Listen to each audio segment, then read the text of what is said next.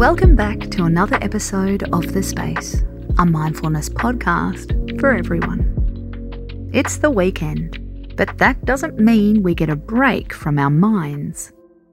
It just means we have more free time to worry. Do you ever find yourself ruminating on an issue you know isn't a real problem?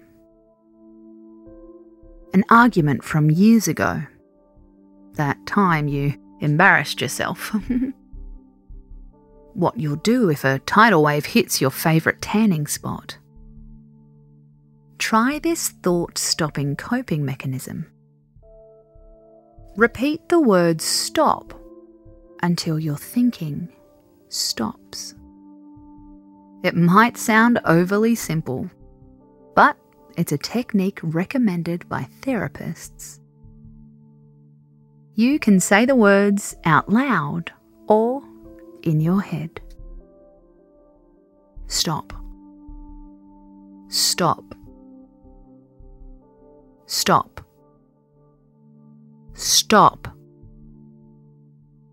Then force your mind to think about one of your happiest memories.